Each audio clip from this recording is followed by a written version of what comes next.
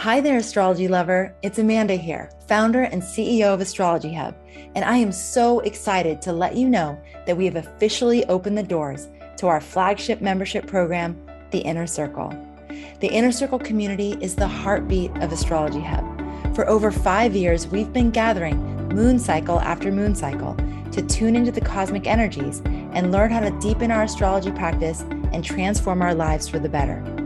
Each month, the Inner Circle is guided by a new astrologer teacher who leads instructional new and full moon forecasts, teaches a mastery class on astrological technique, and is available for our members to ask them questions directly. Not to mention so many amazing bonuses like cosmic updates sent directly to your phone, live new moon intention setting ceremonies, and 20% discounts on all Astrology Hub courses, workshops, and reports. We have some very special astrologers lined up for 2022, including Achuta Bava, Stormy Grace, Adam Summer, Gary Caton, Michael Bryan, Christopher Enstrom, and more. Don't miss out on joining a private community of thousands of like-minded astrology students. We only open 2 times per year. Just go to astrologyhub.com/innercircle22 to learn from the masters and transform your life in the process. That's astrologyhub.com/innercircle22. I can't wait to welcome you inside.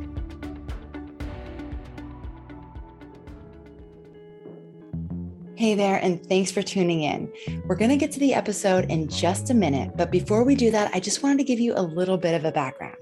You see, we recorded this episode several months ago, and it was such a great episode, and Jenn is such an incredible astrologer doing amazing work in the world that we decided to invite her to be one of our Inner Circle astrologers for 2022.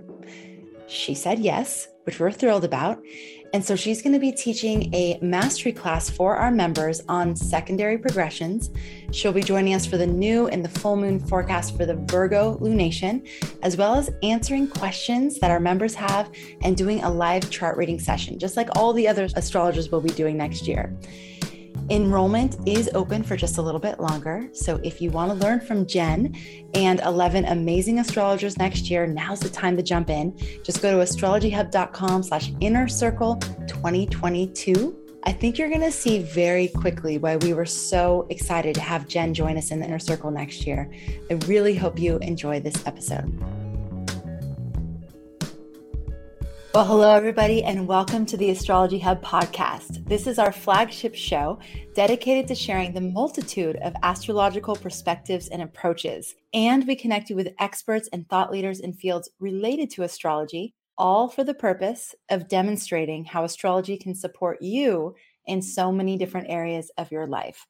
Today, I am thrilled to be with Jenn Zahrt, and she is making her Astrology Hub debut. We're going to be diving into the astrology of 2022 and what are the major themes and what we have to look forward to and how we can actually prepare for the year ahead. So Jenn, I am so happy that you're here. We've gotten to meet in person in Chicago, and I think you were on one of Astrology Hub's very first events. Yes, I was. Thanks for having me back. Jenn, was that 2015 or 2016? I believe it was 2016. I think it was the second event you ever had. Okay. Yes. And I remember being about planetary hours. Yes. And I remember being so impressed with you then and still impressed with you now. And I was so new to astrology. I remember when you were explaining planetary hours and how you could know little details like when's the best time to get a haircut and when's the best time to have that conversation with your boss. It was like, whoa, I didn't even know astrology could do that. So you definitely brought a whole new awareness of astrology and what it's capable of that many years ago. Wow. Yeah. I'm glad it could be helpful. And I have new research under my belt, and I'm hopefully going to share that with you in a way that's functional and useful for your audience today, because I am very excited about the things I've been learning about astrology in my own exploration, because it's never ending. Right? Exactly. That's, and another thing, Jenn, when I first started getting into this role, seeing how astrologers who had been practicing for decades and, they were still learning and there was still so much more to uncover. Yeah. So I'm glad that you're going to share some of that with us here today. I did want to read your bio or just give people a little bit of a background on you. but we'll go into your story, which is going to be even more interesting. But I want to do this too. Okay, great. So Jenn Zahrt, PhD, is an author, publisher, and teacher of cultural astronomy and astrology. She researches the many forms of astrology emergent across human cultures, past and present, with a special focus on early 20th century German culture. She is the founder of Revelor Press, creative director of the Sophia Center Press, and the deputy editor of the peer-reviewed journal Culture and Cosmos. In 2020, she became the senior editor of the Mountain Astrologer. And in 2021, she founded the Celestial Arts Education Library Institute in Olympia, Washington, where she currently lives. I cannot wait to ask you about that. That is so exciting. And Jenn, you also were the one who edited the interview that the Mountain Astrologer recently published with me. Yes. Which I cannot tell you how thrilled I was when I got that written piece back, and it was like, oh my gosh, Jenn did such an amazing job on the editing of that. So thank you for that.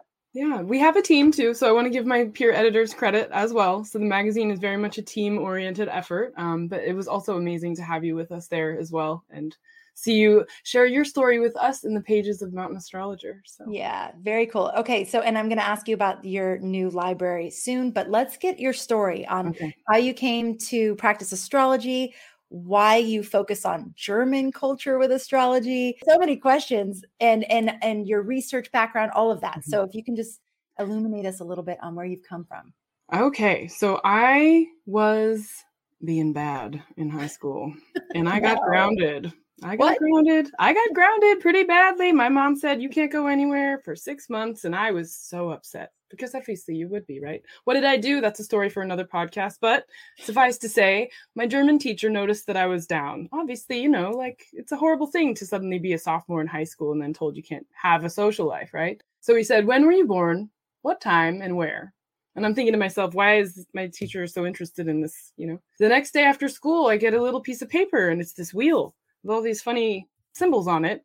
And he goes, can you go to Powell's? This is in Portland, Oregon, right? And I said, you know what? Powell's Books is actually the only place my mom will take me right now. And he goes, there's a section in the Red Room about astrology. Look for books by this, get an atlas, get a book of tables, and get the ephemeris from Calculated from Midnight. And if you have any questions, let me know. And I'm thinking to myself, oh my gosh, this is like very interesting. Why is he doing this, right? And I ended up learning astrology while I was grounded.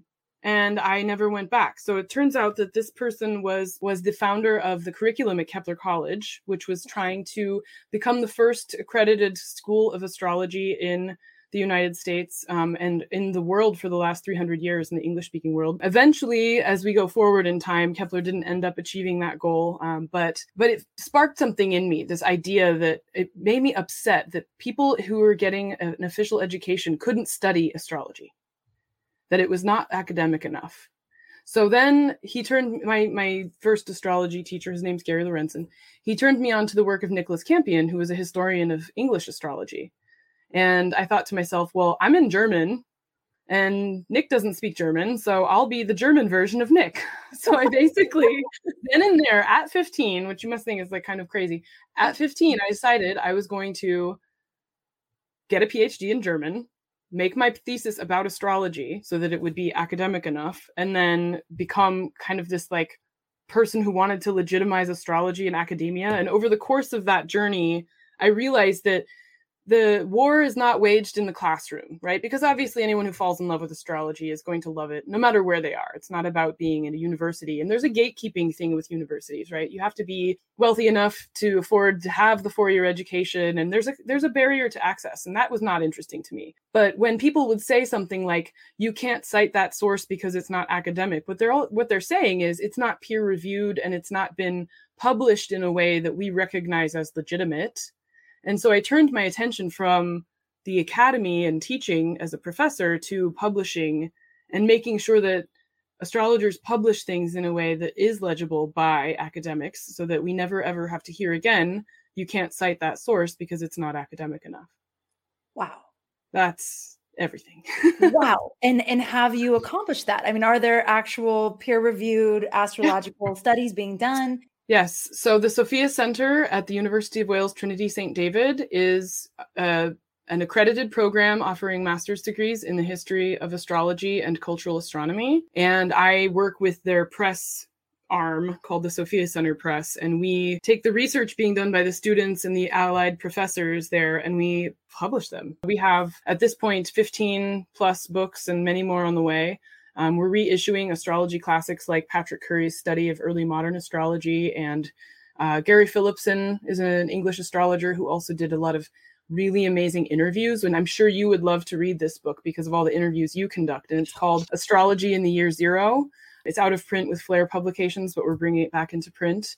And yeah, it's basically trying to create a problem for librarians to say, hey, there's this whole section of books that don't fit in what is the Library of Congress, where, you know, astrology books get hidden in the BF 1600s or the QBs, right? And we have these like little call numbers that, you know, there's like barely a sliver of shelf room. And I'm like, oh, I'm going to give you a problem. Here's 26 books you have to add. And then in 10 years, you know, 56 more. And then they're going to scratch their heads going, something's going on here, right? This is sort of a revolution from the ground up instead of the top down, right? Oh, I love you, Jenn. This is awesome. What is cultural astronomy? So cultural astronomy is widening the definition of, when we say astrology, oftentimes we think of this idea of astrology being sort of how we see it in the newspapers, right? If you think about just an average person's knowledge of what astrology is. But when this person is planting by the moon, they're participating in a cultural astronomy, right? It's a qualitative relationship with astronomical events and occurrences, right? And so a lot of different cultures participate in cultural astronomy without practicing modern Western astrology, right? So it's sort of allowing our minds to expand and include more of human practice in the world. And the other thing about cultural astronomy that's interesting is there's this emerging focus on something called the skyscape as opposed to the landscape. Because if you think about being, let's say, in like big sky country, right? If you're in like, you know, the middle of the West in the United States, you have the ground below you, which you can look at and have a territorial anthropomorphic relationship to. But then there's this dome of the sky. And it's actually also kind of a territory. We don't walk through it. It's not terrestrial as in Earth-based, but it is a scape. It is a skyscape, right? And so focusing on the many things that can happen in that region, I think, is also an important way of just understanding the complexity of what we're even doing when we have our computer-generated star maps. It's like, that's also a moment in time and space that had a really lived experience, right? Jenn, so I sometimes just get compelled to ask this question. And I know this is one that I prepared you for, but I am so curious to know. And if we need to set up another podcast for your answer, that's fine. But why do you think astrology works? Like, what is the mechanism that's making it work? Wow. That's a big question. I know. I wonder... I'm just curious to know your answer at some point. You don't have to answer it right now, but sometimes I just feel like I want to know what Jenn would say to that question. Yeah. Well, I do think that there's something in it about the quality of attention. And as people engage with astrology, I think astrology is sentient. Meaning, when you hear things like, that's not real astrology, it still serves a function. If we think, for example, like about the very earliest newspaper horoscopes, Libra, this month you'll be X, Y, Z, right? That was something that arose with a certain social form that arose, which was a mass public buying literature, magazines, books, you name it.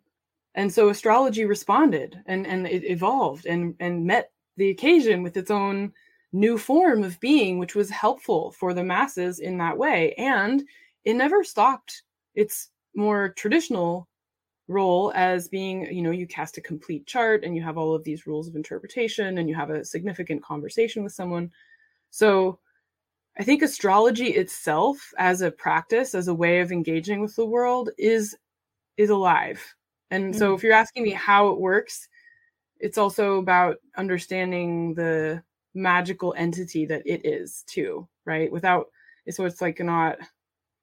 I don't know. I think I'll leave it with that. Just the idea that it's something that responds to us and we feed it and it feeds us and there's a relationship there. Wow. I love that so much. I mean, it's been such a deepening, as at least for myself, and I know a lot of people in our community, of that relationship with that sentient being. And I think the more you engage with it, the more you realize that's absolutely true. Just like our planet, Mother Earth, is a sentient being. Yeah. So are all the other planets. And there is a way to actually engage with those that cultivates a richness of understanding and nuance in that actual, just like you would have with any person. Strive to know a person and understand them, the more of a connection that's made there.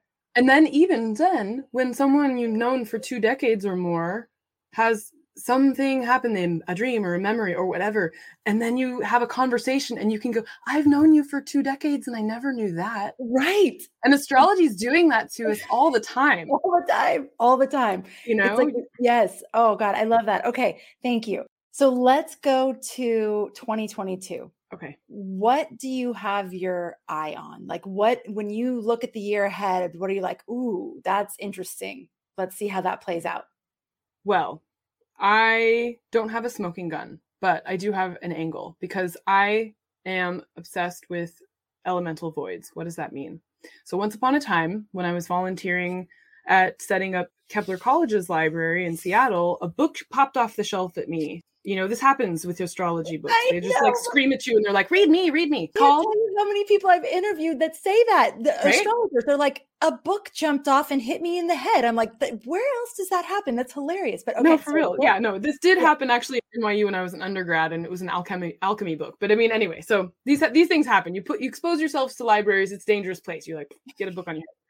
Elemental voids. I was like, ooh, what's this? And then the subline, and this was a year before the movie Transformers came out, said more than meets the eye. No way. And I'm like, oh, what is this? Shirley Lyons Meyer. So I had to get into it. Shirley Lyons Meyer left us the year before I found this book. So I'm like, oh, I'm tearing my hair out. I could have asked her. So basically her hypothesis was using the sort of modern 10 planets, right? So we're including Uranus, Neptune, and Pluto, but we're not looking at any of the astronomical points, right? So we're not looking at your ascendant or your midheaven or your nodes. We're just looking at the planets, right? So she said, if there is a void in the planet placement by element, meaning you have no planet placed in an earth sign, whether it's, sun, moon, Mercury, Venus, Mars, etc., then you actually are exhibiting a mastery of that element and not a deficit. It's not a lack. It is a mastery. So in 2022, there are 3 major time periods with the exception of the moon. So you're going to have to do some of your own astrology after I say this. But there are 3 major time periods that have a void of planets in the fire element. Yeah. Are you going to I bet you've heard no one's ever pointed that out to you before. Never. And I'm like, got my pen ready because I'm like, when? Okay. So you're going to have to calibrate it for your location, obviously. So your global audience, this won't be true in certain places because global south and, Australia is always in the future. So the idea would be between January 24th and the ingress of the sun into Aries, there's a void of planets in fire. The second period would be roughly around April 21st to May 2nd. So there's a little blip of a fire void there. And the last period is another 2-week period with October 29th to November 16th. Okay. Now, these are general periods. You have to make sure the moon is not in a fire sign during these stretches of time. So you're going to have to kind of, if I listed all the dates, everybody would stop listening and their eyes would glaze over. So within these 3 timings, January 24th to March 20th, April 21st to May 2nd, October 29th to November 16th, if the moon is not in a fire sign, then all of the planets are in other signs, no fire. What does that mean interpretationally? A fire void is someone who is actually like deeply inspirational. So anyone in your audience who does not have fire in their chart is going to feel completely centered when there's no fire in the sky either. Wow. Right? It's like it's coming home or unlocking a key. Like, okay, cool. Now I can be myself because I'm not being pestered by other fire situations here, right? And in a way, anything that begins during these times. So if you're thinking, when in this year should I begin XYZ? Having a fire void in the chart of something beginning allows it to have a mastery of all the inspirational qualities that we give to fire signs. The command of performance, this idea of, just being sort of I mean, even health, there's like a protection around health. Any babies born during this time are also going to be part of the fire void generation. And we see this with the slower moving outer planets, right? Now that Pluto's in an Earth sign, we will not have Earth voids from 2008 until it leaves Capricorn, right? So that's been something that's true. But I just love the idea of knowing that during these periods of time, there's an absence of fire in the sky because there's something inspirational actually in the air here. We don't need the planets to pick up the slack and give it to us, right? If we could come at it from a perspective of mastery, these are the inspirational moments of 2022. These are the moments where we feel like, oh my gosh, we've just all made it through this portal of Saturn conjunct Pluto in 2020. Now things are starting to, sort of relax a little bit from that like terror, basically, and we can feel some hope, right? I have chills all over, Jen. And I have a question for you about how usual or unusual this is. Is this something that happens often where we're seeing a void of an element, or is it something that's relatively unique? It's dependent upon the outer planets, if you include the outer planets. But I haven't done any research to see, like, quote unquote, how unique this is. This is one of those things I notice about astrology when I notice it, because sometimes there's also a void in 2 elements too. That would be more rare, right? Mm-hmm.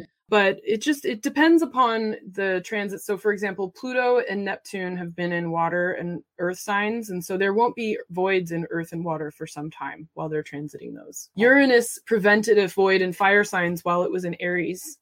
So when it went into Taurus in 2018, suddenly fire voids became possible because Uranus wasn't there anymore. So it really depends on how tightly clustered the outer planets are and whether or not the inner planets can line up for it. And I mean, even now, we had a larger fire void actually earlier in 2021. And this, I think, is when we started to see some hope related to like, okay, I think we can say the pandemic was just about a year long until then the fire void ended and it became clear we had to mask up again. And I'm not correlating those dates specifically, but there was a little bit of optimism when 2021 began because it wasn't 2020 anymore. Yes. And we happened to be in a fire void for about 4 months. That's so funny. Yeah. I remember when people were so excited about 2021, I was like, I don't know if it's going to be any better than 2020 because I'd already been listening to all of you astrologers about 2021. It's like, I don't know if we can really throw a party yet.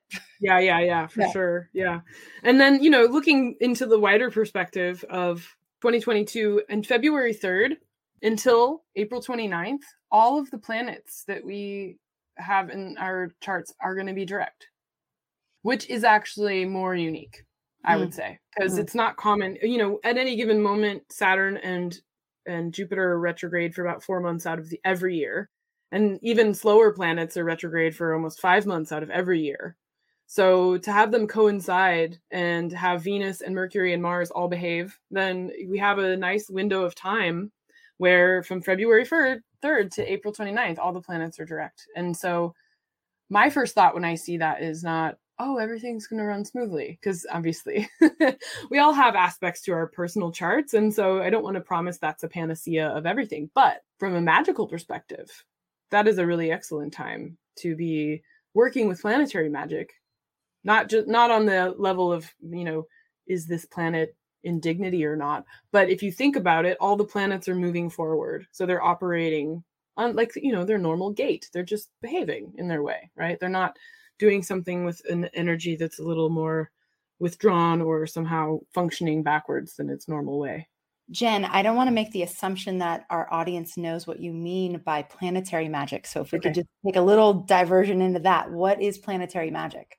Well, I'm sure that everyone who does planetary magic will have a different answer for you. But for me, the idea and the way that I practice with it is that back to that idea of astrology being sentient, it's a way of engaging with the planets and the planetary energies so that you can have a more sovereign relationship with them, so to speak. So this idea of working with them and not thinking of the sky as somehow a sort of untouchable thing, but to realize that the plants that are ruled by a certain planet are actually that planet. And so we can bring the sky down to earth in terms of even what we eat or how we treat our bodies or what remediations we need to make our lives better, right? So a planet that's in your chart that is in a sort of bad way, right, is much like a friend who's having a problem. And so how do you comfort that friend? How do you comfort that planet to help it feel better? And it's a sort of very, an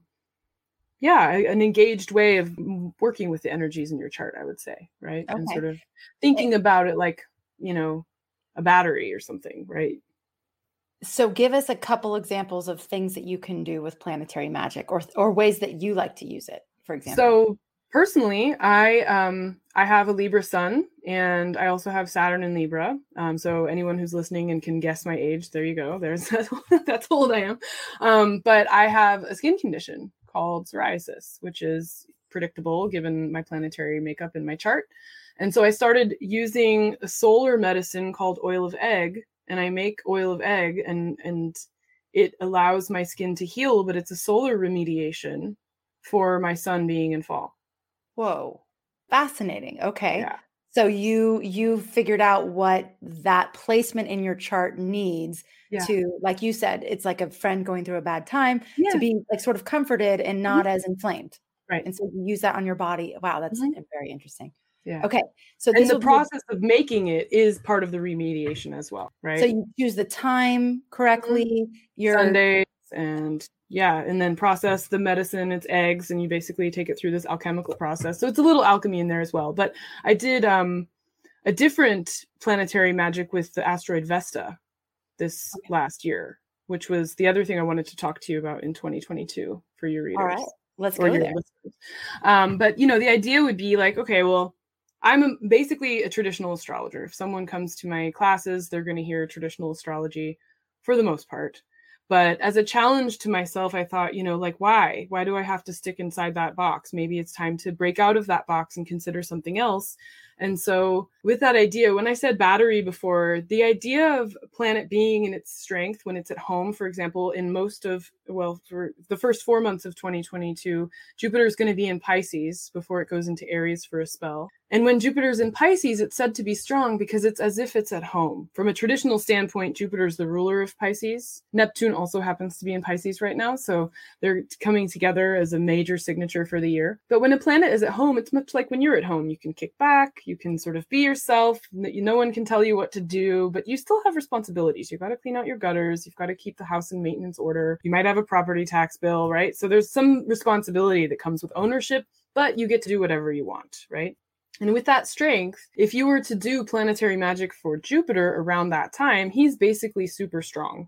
So in the 1500s, Paracelsus, an alchemist, said you can make an oil based on any planet. So let's pretend it's Jupiter for now. And then it's like storing the Jupiter and Pisces energy, so that if you need that energy for the 11 years that he's not going to be in Pisces again, you basically have it. And what you do is you smear it on a transparent surface, and then anything you do underneath that will let the light of Jupiter and Pisces impregnate it. Wow. Yeah. So I noticed last year that Vesta, the asteroid Vesta, was going to be in Virgo for a long time. And according to Demetra George, Vesta is ruling Virgo, or is aligned with the sign of Virgo. So at home there, right? And I thought to myself, okay, if I'm going to meet Vesta, if I'm going to really tune into Vestal energy and do research on Vesta and get to know Vesta and make Vesta oils, which I did, I will observe, I will engage Vesta and see, is Virgo truly Vesta's home? And so then I did some academic research, and I looked up some of the scholarship on what Vestal virgins really did. And I learned the names of some of the historical Vestals and got a sense of sort of who they were and how they functioned. And then the asteroid opened up to me. And this was spearheaded a little bit by something that was out of left field. I have a friend named Meteorite Mike, and he sent me an email saying he got pieces of Vesta. Ooh. And I was like, oh, okay, I'm going to just get them and see what happens, right? Why not? Everybody's talking about astrological Vesta, but I have in my hand, the real deal, right? Wow. And they're little space rocks, and they're in little tiny containers or whatever. But they just kind of, the energy blew my house up Not really, not literally. But it was just like so intense. And I'm like, I have this compulsion to like meet Vesta more, right? So I met actual Vesta, and Vesta accounts for 6% of the asteroids that fall onto Earth, by the way. Wow. So Vesta is like everywhere because there was a massive impact in the asteroid belt and like blew up the south node of Vesta, and then it just comes to Earth all the time. So with these sort of meditations, I was check the lunar aspects to Vesta, and I would tune in and meditate and just get my sort of magical life together and just see like directly based off of any like observations coming through and all of the things that I could tell, like, what is Vesta really about? And so this is what I want to suggest for 2022. And we can talk about where she'll be. But Vesta represents the fire that must be tended for the state of Rome to continue existing. And if it goes out, then Rome is in peril, right? And so if we extend that to our lives, in our chart, Vesta is that place that we need to focus on and guard with the same vehemence of having a Vestal order, right? We need 6 attendants to this one space in our chart, and whichever house Vesta is in becomes sacred because it's the altar. And if you have the fire, you can feed yourself, you can keep yourself warm. But if it goes out because you're not paying attention to your Vesta placement, then it's almost like in the airplane, they say you've got to put on your own mask before you help anyone else.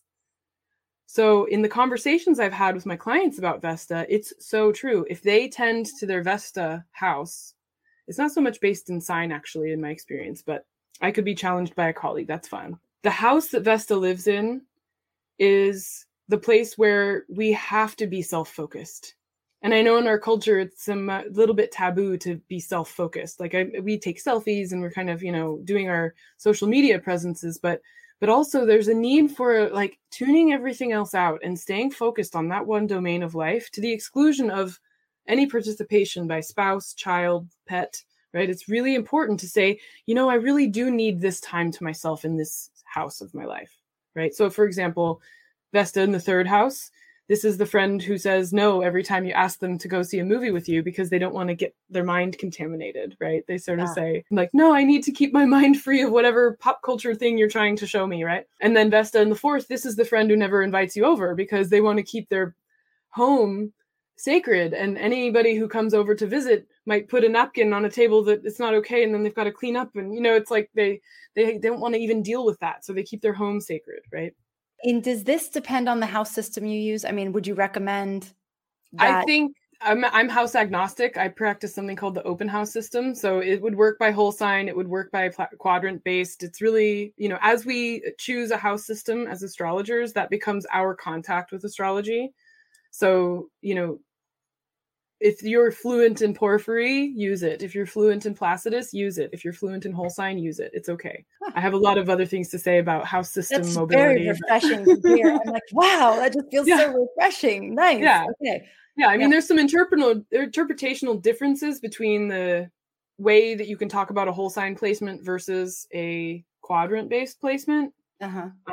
But I feel like that might be too complex for a conversation in 2022. So Jen, why Vesta in 2022 though? So the thing is, like in a year where we don't have any major exact aspects between Saturn, Uranus, Neptune, or Pluto, and you're thinking to yourself like, well, how can I predict what's going on? This is the calm before the storm. When Uranus enters Gemini, we're going to have some pretty phenomenal things happening in the United States. And up until that point, we need to rest and restore. So the house that Vesta transits through, this is my suggestion, is where we can do some deep cleaning. What did the Vestals do? I learned that they were responsible for tending the fire and creating substances that would enable the clean sacrifice of meat and the clean storage of food so that the entire state of Rome could be fed. Mm-hmm. And so the lack of contamination, when you're talking about virgin, it's not a contamination that's related to sex in that way. It's actually about keeping things clean so that there can be a higher order of fertility. Because, for example, if you leave your kitchen super messy, you can't cook a clean meal and make sure that you don't get sick, right? You need to have your food sanitized. You need to have your kitchen sanitized. So as Vesta is going through a house, it's basically saying, hey, let's keep the dust bunnies, like let's get those dust bunnies out of there. Let's make sure everything in this space is actually clear and ready for true expression until it moves on to the next house and does it there. So it's a way of sort of a deep spring, I wouldn't say spring, but it could be like a deep cleaning, right? A deep sort of examination of what truly belongs here and what can be cleaned up and what can be tossed out and what needs to sort of go in order for this space to be sacred again, right? So it transits our whole chart in about 3.5 years. And so as it's going through, it's a time to focus on truly doing a deep clean of that sector of life and honoring that sector of life in the way that Vesta brings that need for focus, right? So by house and natally, that's where your permanent focus should be. You should always set a time for self-focus wherever that is. And then as it transits through your chart, that's a signal to be extra aware of where you can be actively applying some deeper cleaning, right? So if it's going through the 11th, you might have some friendships that are toxic that need to be examined, or some goals that are actually outdated that are molding, and you need to get rid of those goals because they're truly distracting you from the goal you should be pursuing, right? And so Vesta starts 2022 in Sagittarius and will go retrograde in Pisces in the fall, and it won't leave Pisces until the end of the year, right? So it's only 1/4 of the signs that it's going through, but it offers us an opportunity, whatever that quadrant of our chart is, to truly do some examination and self-care, getting ready for some of the harder transits that might come over the course of the next few years. Okay. So 2022 for you is sort of a rest and restore kind of year because there aren't any major aspects happening with the outer planets. Yes. And so we're paying attention to Vesta because this is where we can actually have a lot of that rest and restore. Mm-hmm. The house that it's in is very important for you to focus on, purify, make sacred, put some like pure intentionality around so that we're ready for the more intense transits of 2023, 2024. Yeah. And when does Uranus go into Gemini? You mentioned that being I believe 2025, but I'd have to get my rock and roll. 2025. Yeah. Okay. And would you say that you believe that's true even for those in the United States who's having its Pluto return? Vesta's important all the time, actually. Well, what I'm saying is the rest and restore sort of focus. Would you say that 2022 will be a respite kind of year, even for those people in the United States with the Pluto return? Well, here's the thing. When we're talking about mass prediction, it's difficult because unique charts will have certain configurations that are going to be affected by the outer planet transits this year. But the outer planets themselves, from a mundane perspective, not a natal perspective, aren't making any exact aspects. So when you see an exact aspect like Saturn conjunct Pluto, the whole world felt that. And the last time they felt it was in 1982, 1983. Right. But in this year, the whole world isn't going to be having a mass experience in the same way that we did in 2020. So it's going to be individual experience. Yeah, yes. We're going to individualize our experiences. Okay, that's interesting. And that could be for a country too, right? Yes. Yeah, but I mean, the tenor of the years is not as extreme as we've seen in the past. Even though the United States is going through its Pluto return, that is a very slow and ongoing process. There's no quick event when it comes to a transit like that. Right. That's a slow simmer. Right? But we've been feeling it already, right? In the same way, if you think about the 1960s, and you know, I recently read Rick Levine's forecast that's coming out soon in the Mountain Astrologer. So this is drawing upon that to foreshadow getting that issue because his is very, very good. But he points out in that it took a while for the exact conjunction of Uranus and Pluto to be felt. And so you can see lead up events to it and then events coming off of it. And, you know, so I mean, even when you have a year that's a critical year, like the exact conjunction of Uranus and Pluto or the exact conjunction of Saturn and Pluto, there's elements of leading up to the stress and then elements coming off of that stress. And so I think we're getting a little bit of a distance from that exact conjunction of Saturn and Pluto. And we're allowing, and with Jupiter being in Pisces and no longer in the domain of Saturn, we're going to see in 2022 a sort of relief. Actually, wow. Right? I'm hoping that we see relief. Maybe I'm just wishful thinking, but I think the critical time to watch would be when Saturn. So when March 30th of 2020, Mars conjoined Saturn. That was a really intense moment when the world realized it had to shut down and stop completely. Mars has not touched Saturn since then, and it will on April 4th, 2022. But when it does, it's going to be happening in Aquarius and not Capricorn. And so I feel like that's going to be a touch point for us to reflect on the shutdown that happened in 2020 and really understand how far we've come, what's been lost, what has changed, right? And it's going to be another reset of that Saturn-Mars cycle, which is always a pressure cooker, right? Anytime you have Saturn conjunct Mars, it feels like Mars wants to expand and Saturn's like, no, no, no. And so you have that true pressure cooker sense of things, but it's in the next sign over now. And Saturn is happier in Aquarius because it's a warmer place. So I feel like there's going to be a different reflection on that pressure cooker experience. And it's not going to be as dire as we had it in 2020. But it will be a difficult time because Saturn conjunct Mars is always a difficult time. And you're talking April, early April 2022. Yeah. Okay. Yeah. Anything and Mars you have your eye on for Mars retrograde. Okay. Yeah. So we start the year with Venus retrograde in Capricorn. So that typically relates to a sort of, it's like the glass bead game. 4 years before that, 4 years before that. And if you wanted to be pedantic, you could say it's every 8 years. So 8 years before 2022 and so forth. You'll have these repetitions of stories that develop. So my favorite example of this was Venus retrograde in Aries in 2021 was a 6.8 earthquake in the Seattle area. And they didn't secure funding to repair the damage until 2009, 8 years later. And they didn't finish digging the tunnel to repair the damage until 2017, 8 years after that. So this was a long process of a city experiencing damage during a Venus retrograde, not having funding happen until 8 years later, and then not having, this actually relates to that because Venus was retrograde in Capricorn when part of the machine broke that was supposed to dig the tunnel. So you'll see certain stories with Venus retrograde recur over periods of time. And the key with that is to look 8 years past, 8 years past that, 8 years past that. And on the other hand, there's also an upcoming Mars retrograde in Gemini at the end of 2022. So that is going to be a period for people who have a lot of heavy mutable placements in their chart, meaning Gemini, Virgo, Sagittarius, and Pisces. That axis is going to get rocked by the Mars retrograde. And also people who have Mars retrograde natally will be experiencing the effects of that as well. Because it's like a lock and a key. They're going to feel, I was born with Mars retrograde. Now I can move and shake a little bit easier because it's retrograde again. And this is normal for me. Whereas it's not normal for most of the people who are not born with that, right? Right. Okay. So Gemini, Virgo, Sag, Pisces, if you have a lot of those in your chart, that Mars retrograde period towards the end of 2022, you said it's going to be rocking and rolling. Like what do you mean by that? It's going to rock you, meaning like there's going to be some extra feistiness in the air depending on where it's configured, right? So if it's conjunct the sun for those Gemini folk, it's going to be a really self-expressive time, right? So Mars conjunct the sun, especially for female-bodied people, can be very charismatic, actually, regardless of retrograde or direct. But it's Mars moving slowly. So it's going to be going back and forth over that, right? And so it's a time to maybe utilize that.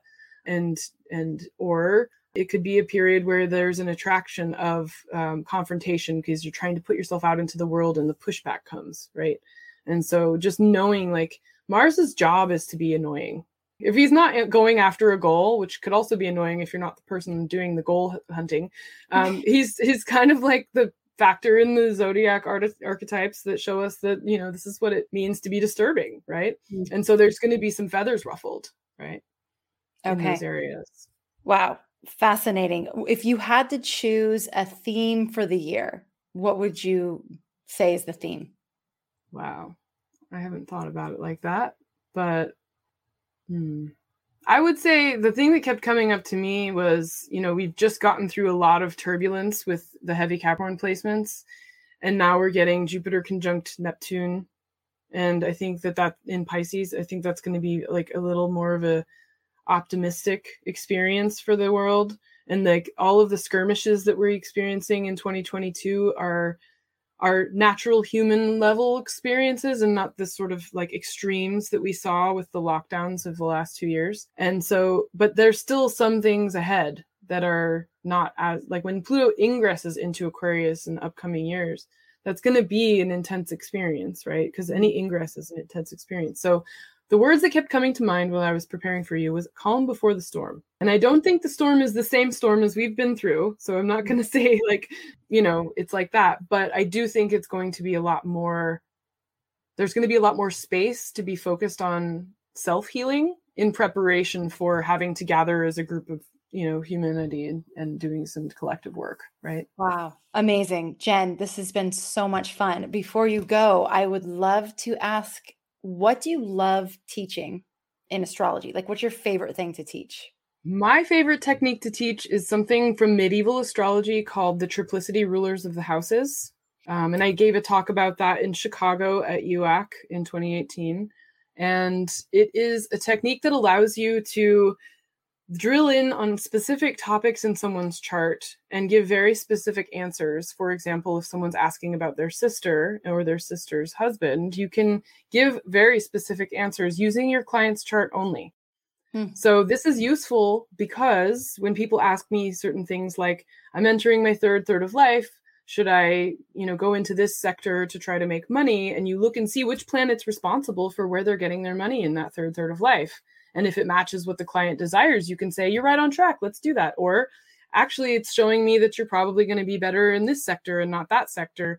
And you can give proper advice to them to help them live their chart. Another thing that it's useful for is when people want to kind of, as what I call like astro spy on their sweetie. And they say, oh yeah, what's going on with sweetie? And it's like, well, do you have their permission to read their chart? And they'll say no. And it's like, ethically, I can't do that. But I can look at your triplicity rulers and see what sweetie's going through right now through your vantage point. And then they can get a specific answer, but that answer is given based off of what they're allowed to know through their own chart. It's not based off of sort of, looking at someone else's soul. It's more like, hey, from your vantage point, this is what I can see. Fascinating. Right? And have you done research on this technique to sort of like do your peer review, your academic research approach? I know that there are different medieval astrologers who use different rulers for different topics, and I'm test driving it with my advanced students right now. So we will actually go through charts every week, and we do triplicity rulers together every week because I'm trying to empower them to be fluent with that. And for example, the ruler of siblings is different between the astrologer called Guido Bonatti and the astrologer called Omar. And so we test drive it and see, okay, what do you think? Omar says this, Bonatti says that. Does this apply in this case, or is this, not as applicable? So nice. Oh, it'll be so fascinating to hear what you all discover. Yeah. So far, Bonatti's winning. Bonatti's winning. Okay. Yeah. Interesting. Yeah. And to be more accurate. I want to give you an opportunity to talk about the library that you're opening. Yes. Oh, thank you. So in Olympia, Washington, I am setting up a place called the Celestial Arts Education Library, called CALI for short. And it is a physical live institute where you can come and study astrology. And it is a research library and a reference library, meaning at the moment it's non-lending, but we do have some digital access for members so that you could get an article or a chapter at a distance. We will scan that in for you and send it to you. But the idea would be that you actually come to the library and you have everything at your disposal in the history of astrological publishing. Wow. And where are you getting all these resources? So I recently bought a building in Tumwater, Washington, which is just a 15-minute walk away from Olympia High School. And I'm hoping as we open our doors, we can get youth programming in the mix and just get kids and adults and all kinds of people together loving the sky just as we do, and doing even, other cultural astronomical activities like classes with solography where you make a pinhole camera and you can observe how the sun moves across your backyard for the course of 6 months, right? So we're just hoping to bring a lot of these celestial arts to Olympia, Washington, and hope that people will pilgrimage to us to come see the library itself. And so far, I think haven't actually completed inventory, but I believe we have anywhere from 3,000 to 5,000 books. Oh my God. Yeah. I am definitely making a pilgrimage to your library, and I'm sure tons of people in our community will come as well. Are you taking donations? Like, I know so many people in our audience have so many books, and do you?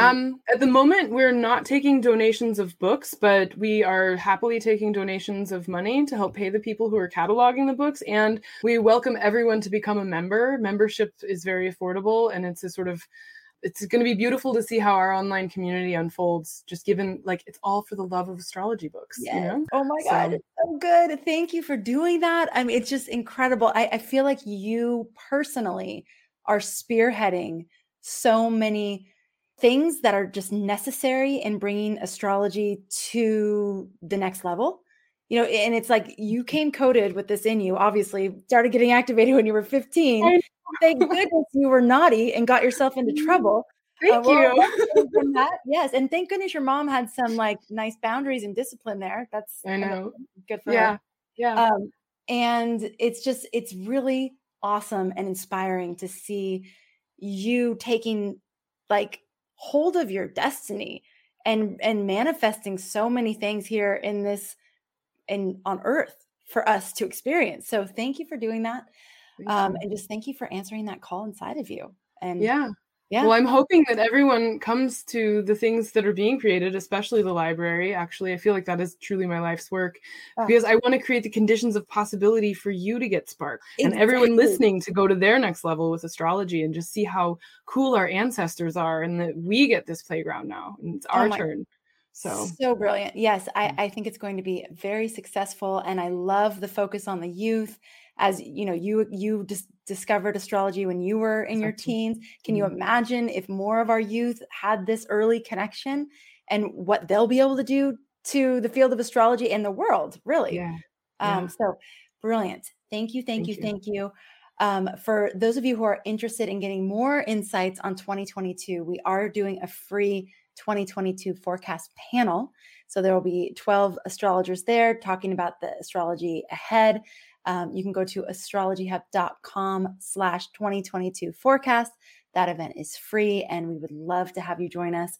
And Jen, I can't wait to have you back. I feel like a whole thing just on Vesta would be awesome. I mean, I would love that. Yeah. I mean, all the little nuances of what you were already starting to share, I feel very deeply connected to Vesta and the idea of the Vestal Virgins and all of that. So would love to hear more about what you've discovered in your research there and also in your applied magical research, which I'm sure the best stuff comes out there. So again, thank you for joining us and thank you for sharing your wisdom and your knowledge. And I would love to have you back sometime soon. Thank you so much. All right, Jen, take care. And for all of you out there, thank you so much for tuning into this episode. Thank you for being a part of our community. And thank you, as always, for making astrology a part of your life. We'll catch you on the next episode. I love the Inner Circle because it's been a catalyst in transforming my life for the better. I love the Inner Circle because it has helped me feel into the energies instead of just think about them. I love the Inner Circle because of the positivity and familiarity that's involved in it, as well as the wealth of knowledge and the broadening depth of the collective conscious that it creates. I love the Inner Circle because it's run by incredibly intelligent, empowered, entrepreneurial women and almost daily basis providing quality content to help guide people. I love the Inner Circle because it really helps me stay anchored into this collective process of evolution that we're all in together. I love the Inner Circle because of the welcoming community. Like when I commented, people were like happy that I was there. And all the lessons too, all the organized lessons. I love Astrology Hub because of that. I love the Inner Circle because it connects me more deeply with my own experiences and helps me reflect on those through astrology. I love the Inner Circle because it's a family and it's ongoing learning and it's interaction and you're always learning something new. And if you go back to the same teacher, they're bringing something new each time. And it's the Ohana, it's the family that Amanda's created and I absolutely love it. Absolutely love it. Astrology Hub's Inner Circle membership, a global online community for astrology students featuring monthly mastery classes, live instructional forecasts, plus intimate live Q&A sessions and chart reading demos, all taught by a different world-class astrologer each month, is now open for enrollment for a limited time. Go to astrologyhub.com/innercircle2022 for more information and to join us today. That's astrologyhub.com/innercircle2022. Your astrological family is waiting.